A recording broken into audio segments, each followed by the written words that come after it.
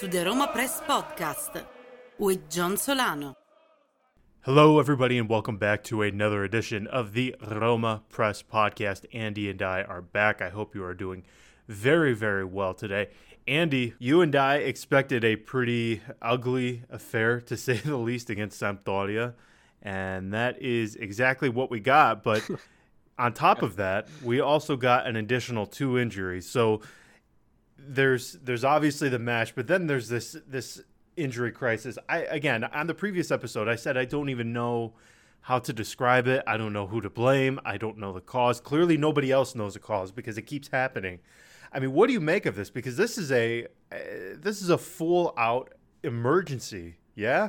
Of course. And first of all, I really, we said we expected a shitty game, and it was a shitty game.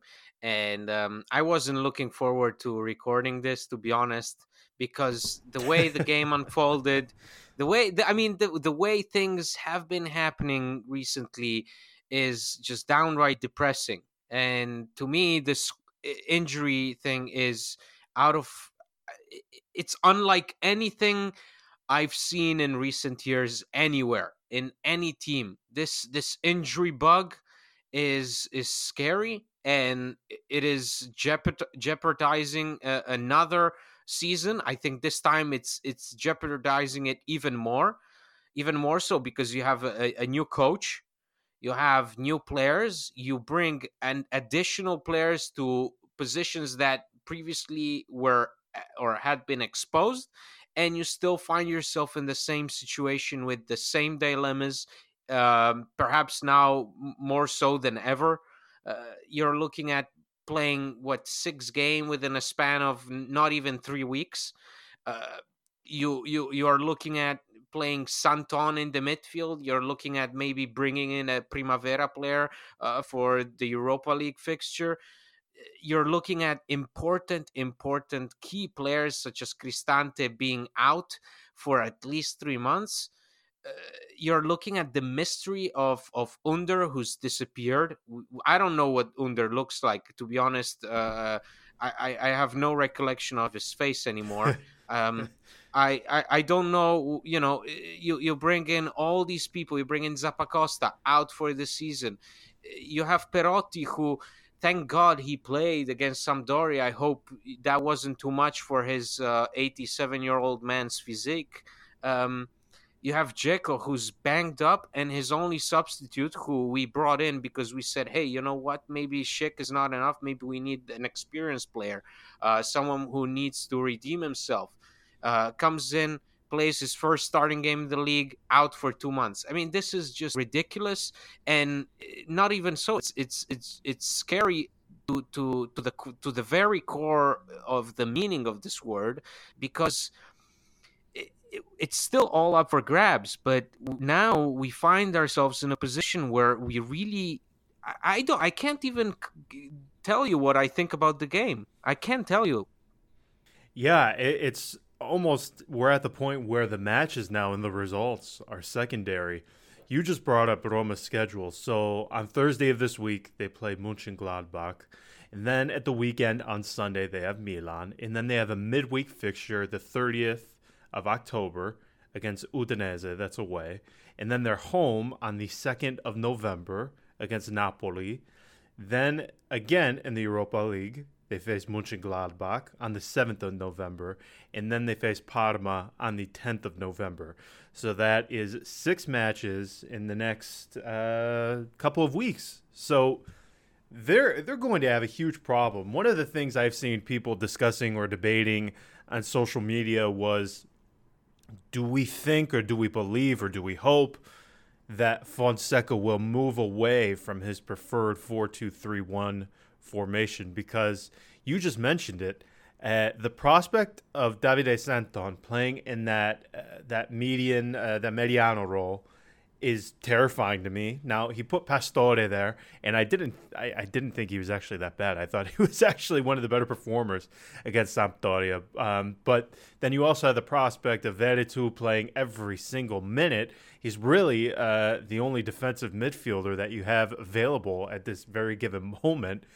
So just given that there are so many injured players. They have a match on Thursday. They have another match on Sunday. How would you approach this? Because there's so little you can do. I listen. I'm out of answers. Do you I throw it don't- away? I've seen people No, I don't- suggesting you No, just throw it no, away. You don't throw it. No, you're on top of the table. You don't throw it away. You can't throw it away. You get this game right, you're through. And this means that listen, if it means relying on Riccardi, whom everybody, it seemed like the whole fan base was behind keeping him because he's such a star player. Well, then now, if worst comes to worst, now it's his chance to shine, because in these Europa League games, I expect Primavera players to appear, because you're not going to play game in, game out with Pastore. No way. No, I mean, the guy, Fonseca has highlighted it many, many times. He's emphasized it many, many times. The guy is in shape one game at a time. He plays, 60, 70 minutes. I mean, the idea of seeing him play another 60, 70, maybe now even 80, 90 minutes the next game is, I don't know, 10% chances of that happening. So I really don't see us throwing away these Europa League games. To me, the fact that you're on top of the table means, listen, you put in all the effort you can and get it out of the way, and then focus on the Serie A. But man, we've played 8 games so far this season, Serie A. 8 games. 16 players have gone injured during this season. This includes, minor injuries like Pau Lopez, Florenzi with the flu, whatever.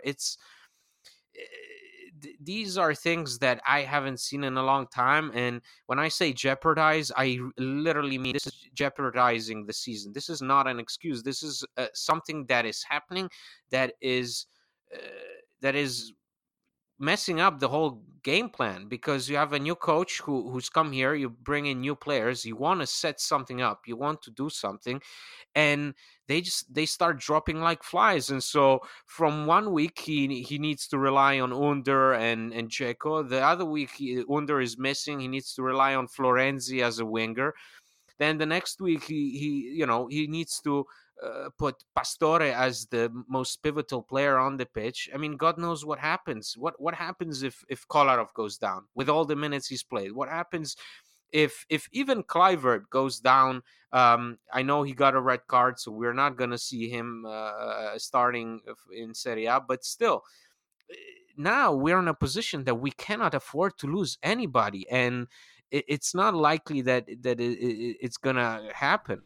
I've had a couple of people ask me who you and and they suggested this as a topic, but who do you blame for this injury crisis? Because I said this, I believe 2 or 3 episodes ago. I said things were just easier when Darcy Norman was here, who is the former trainer of Roma. He's no longer with the club, but he sort of became the proverbial punching bag for everybody when all of those ACL tears kept happening. I believe it was 2014, 2015 when they started really taking off at the club. Yeah, that's when they started taking off. But I remember it went on till Spalletti's last season. I mean, that's when Rudiger tore his ACL, when Emerson tore his ACL, when Florenzi tore his ACL twice. That was it. I think that was a huge campaign to get him out. We know what they've done with Trigoria. They've obviously resurfaced the pitch.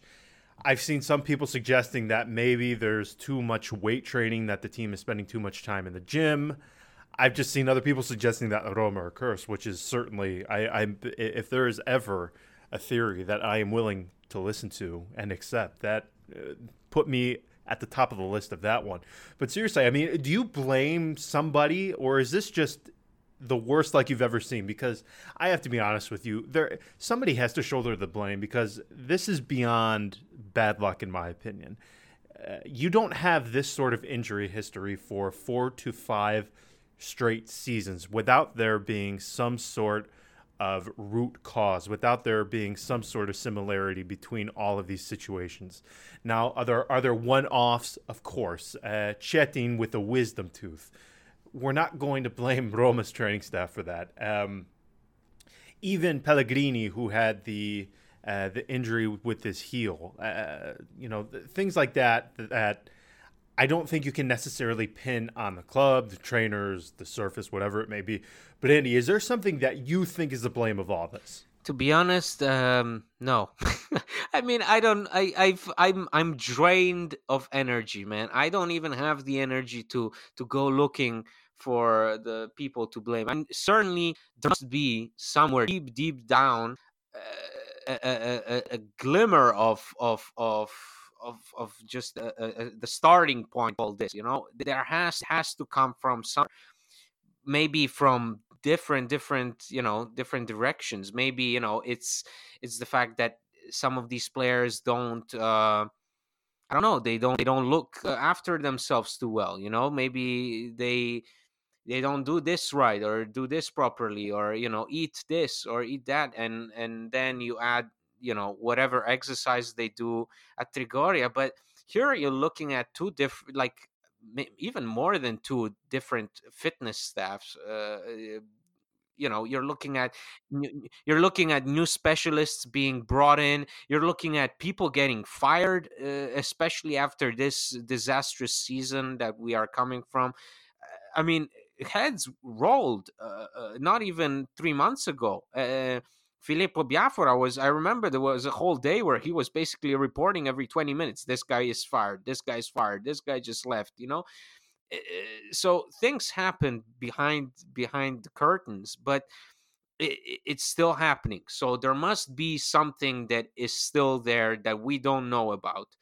But this is listen, this must be as frustrating to Fonseca and his staff as it is for us, because you're just looking at a team that is losing every player, and it doesn't matter if that player is playing big minutes like Cristante, who, mind you, this is the infuriating part. This is what I don't get. Cristante, 3 years, hasn't had an injury.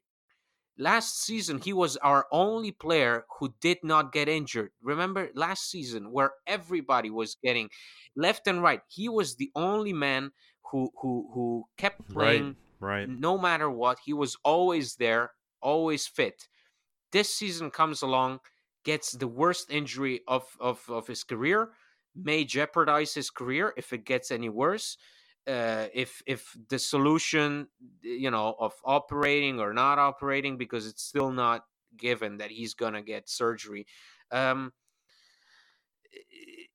is the scary part, that you have some of these players that showed consistency, and now boom, something happens and they're off. And then you have players like Kalinic, who hasn't played that much this season, first starting game in Serie A, and out for 2 months. That's what's scary to me, that a guy like Kalinic gets knocked really hard, yes, but the consequences of it are so extremely severe for us. And Diawara, who the guy who hit on Diawara didn't even get a red card, and out for another 2 months or so. And there's a lot of weird things happening, because this doesn't happen just to the players who play big minutes, to the Dzekos, to the Kolarovs, to the Florenzis. This happens to even the smaller players, let's say. So listen, I wouldn't even be surprised if the next one to go is Santon, who's, I think, played like 10 minutes this season. It's there's very little to say, and it's so hard to make sense of. I agree. When somebody suggested we discuss this, I didn't even know. I always write down notes about stuff we're going to discuss. I didn't even write anything down for this, because I can't think of a root cause.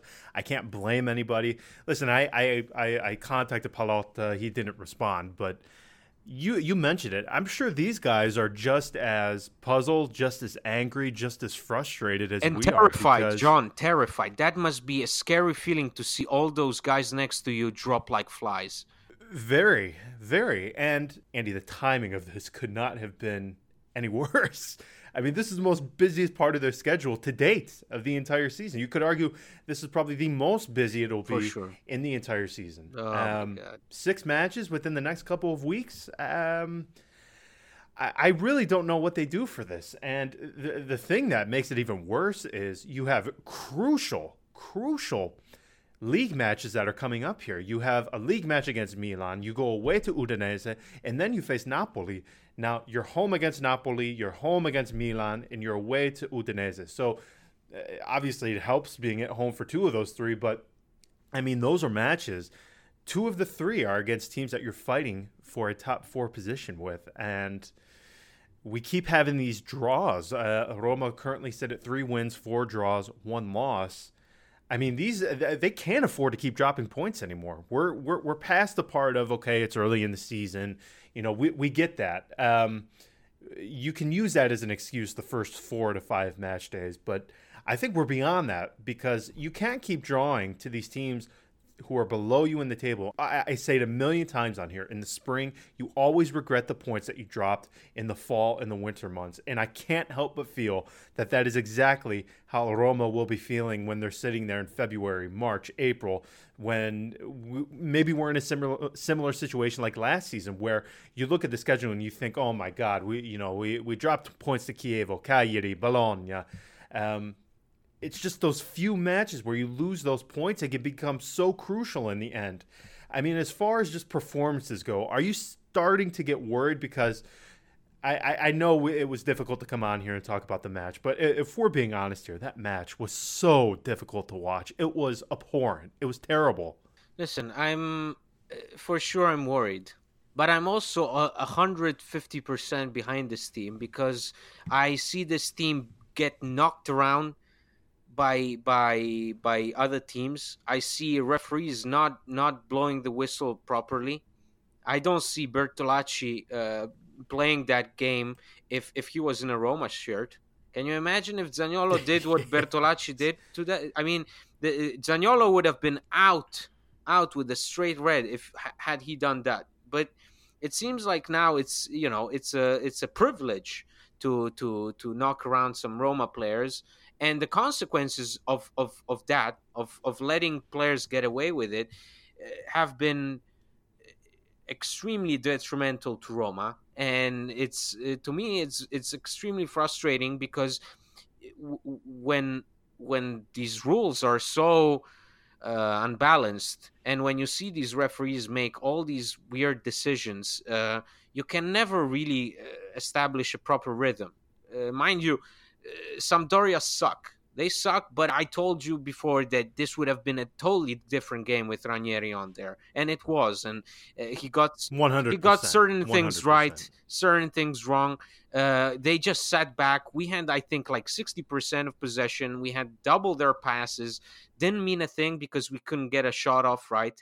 But to me, going forward, if this team keeps being as depleted as it is right now, I with all the frustration, I can't blame it. I can't. It's stronger than me, but I can't be angry at a team that is every week is forced to play with a different formation, with different situations that break up rhythm. You cannot create rhythm if week in week out you get a red card here, you get a red card there, you get 2 players injured every game, you have your coach thrown out of the pitch. It's at a certain point, obviously, teams like Udinese you should be beating, but for that you also need some consistency. And Roma, after the first, I remember when they put that string of 3 wins against Sassuolo, Besiktas, and someone else I can remember, Lecce, and I think then it was Bologna. You had consistency. You still you could see that they were finding their rhythm, and it was fine. Even the first 2 games, even the game against Genoa, which we equalized, it was still, you could still see the signs of a team that was wanted to develop a certain rhythm. Now they can't, because every time it's a whole different setup, a whole different team, whole different mechanisms, different communication with different players. You're not going to play the same way if you have Kalinic starting for you as you do with Dzeko. You're not going to play the same way if next game Perotti starts instead of Kluivert or whomever. And that's what's scary to me, is that this is a work in progress, but you're not allowing it to be a work in progress. This is still a team figuring things out, but it doesn't have the pieces to do so. You're absolutely right. And I think another thing that sort of wasn't talked about as much, I mean, just the consequences of all of these players getting injured. I mean, Kalinic, he went out. Dzeko wasn't even supposed to play. We heard all week from even the surgeon who operated on his fractured cheekbone saying, listen, Dzeko has no business playing in this match. It's a risk. He said he had no business playing even against Milan, that he should stay out of the Milan game even. Right. You're absolutely right. And then what happens? Kalinic goes off. Dzeko has to come on, which nobody wanted. Now, Fonseca played it a bit coy in his press conference. He said, I would never – somebody asked him, would you call him up just as a morale boost to the team? And he said, I would never call up a player just to, help morale or a symbolic call up. If I call somebody up, they're going to be ready. But there is no chance Dzeko was ready. There was no chance he should have even been playing in that match. And now you almost have to wonder in the back of your mind, now we haven't heard anything, but did he re-aggravate the injury? Did he put himself at risk for the next match, whether it's the Europa League or the one against Milan? I mean, there are so many consequences when you have all of these injuries. So I don't know how they continue. I don't know what sort of setup Fonseca has in the back of his mind if he has to change things. I've seen some people suggesting they move to a 4-3-3, put Florenzi in the midfield with Zaniolo and Veretout. As far as balance goes, that doesn't seem very balanced to me. But again, I don't know what other route you have. What's balanced now? You see, you can't even talk about balance because you can't. There's been no balance all season. That's the thing. And Roma have scored their lowest total number of goals since 2011. Yes, and they also conceded only one goal recently, and it was due to a penalty. So there are two sides to this. Exactly. So before we go here, I actually wanted to talk about that because these last 2 weeks, 3 weeks, whatever you want to call it, there has been so little that I think you could take positive from this Roma, whether it be results, performances, so on and so forth. But I do think we have our preferred central defender pairing, yeah? I mean, Smalling, for sure, Mancini, they certainly seem to have a very good connection. Smalling, I have to raise my hand a bit. We were told that he wasn't that great on the ball coming into this. He's actually performed a lot better on the ball and in possession than I expected. And I think they complement each other very well. So at least that is if we want to take anything from this episode, as depressing as hell as it has been, I think that is at least one silver lining in all of this. Fonseca has his preferred central defender pairing then.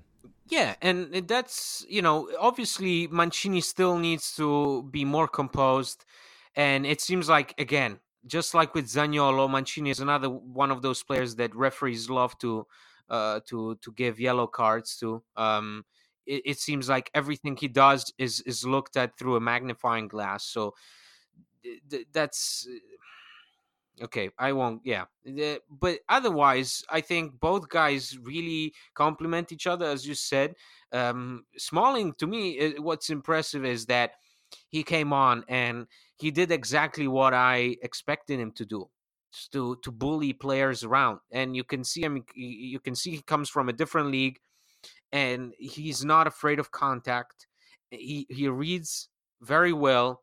He's fast. Doesn't let other the opposition striker go behind him, sneak up on him, whatever. He's always there, always ready.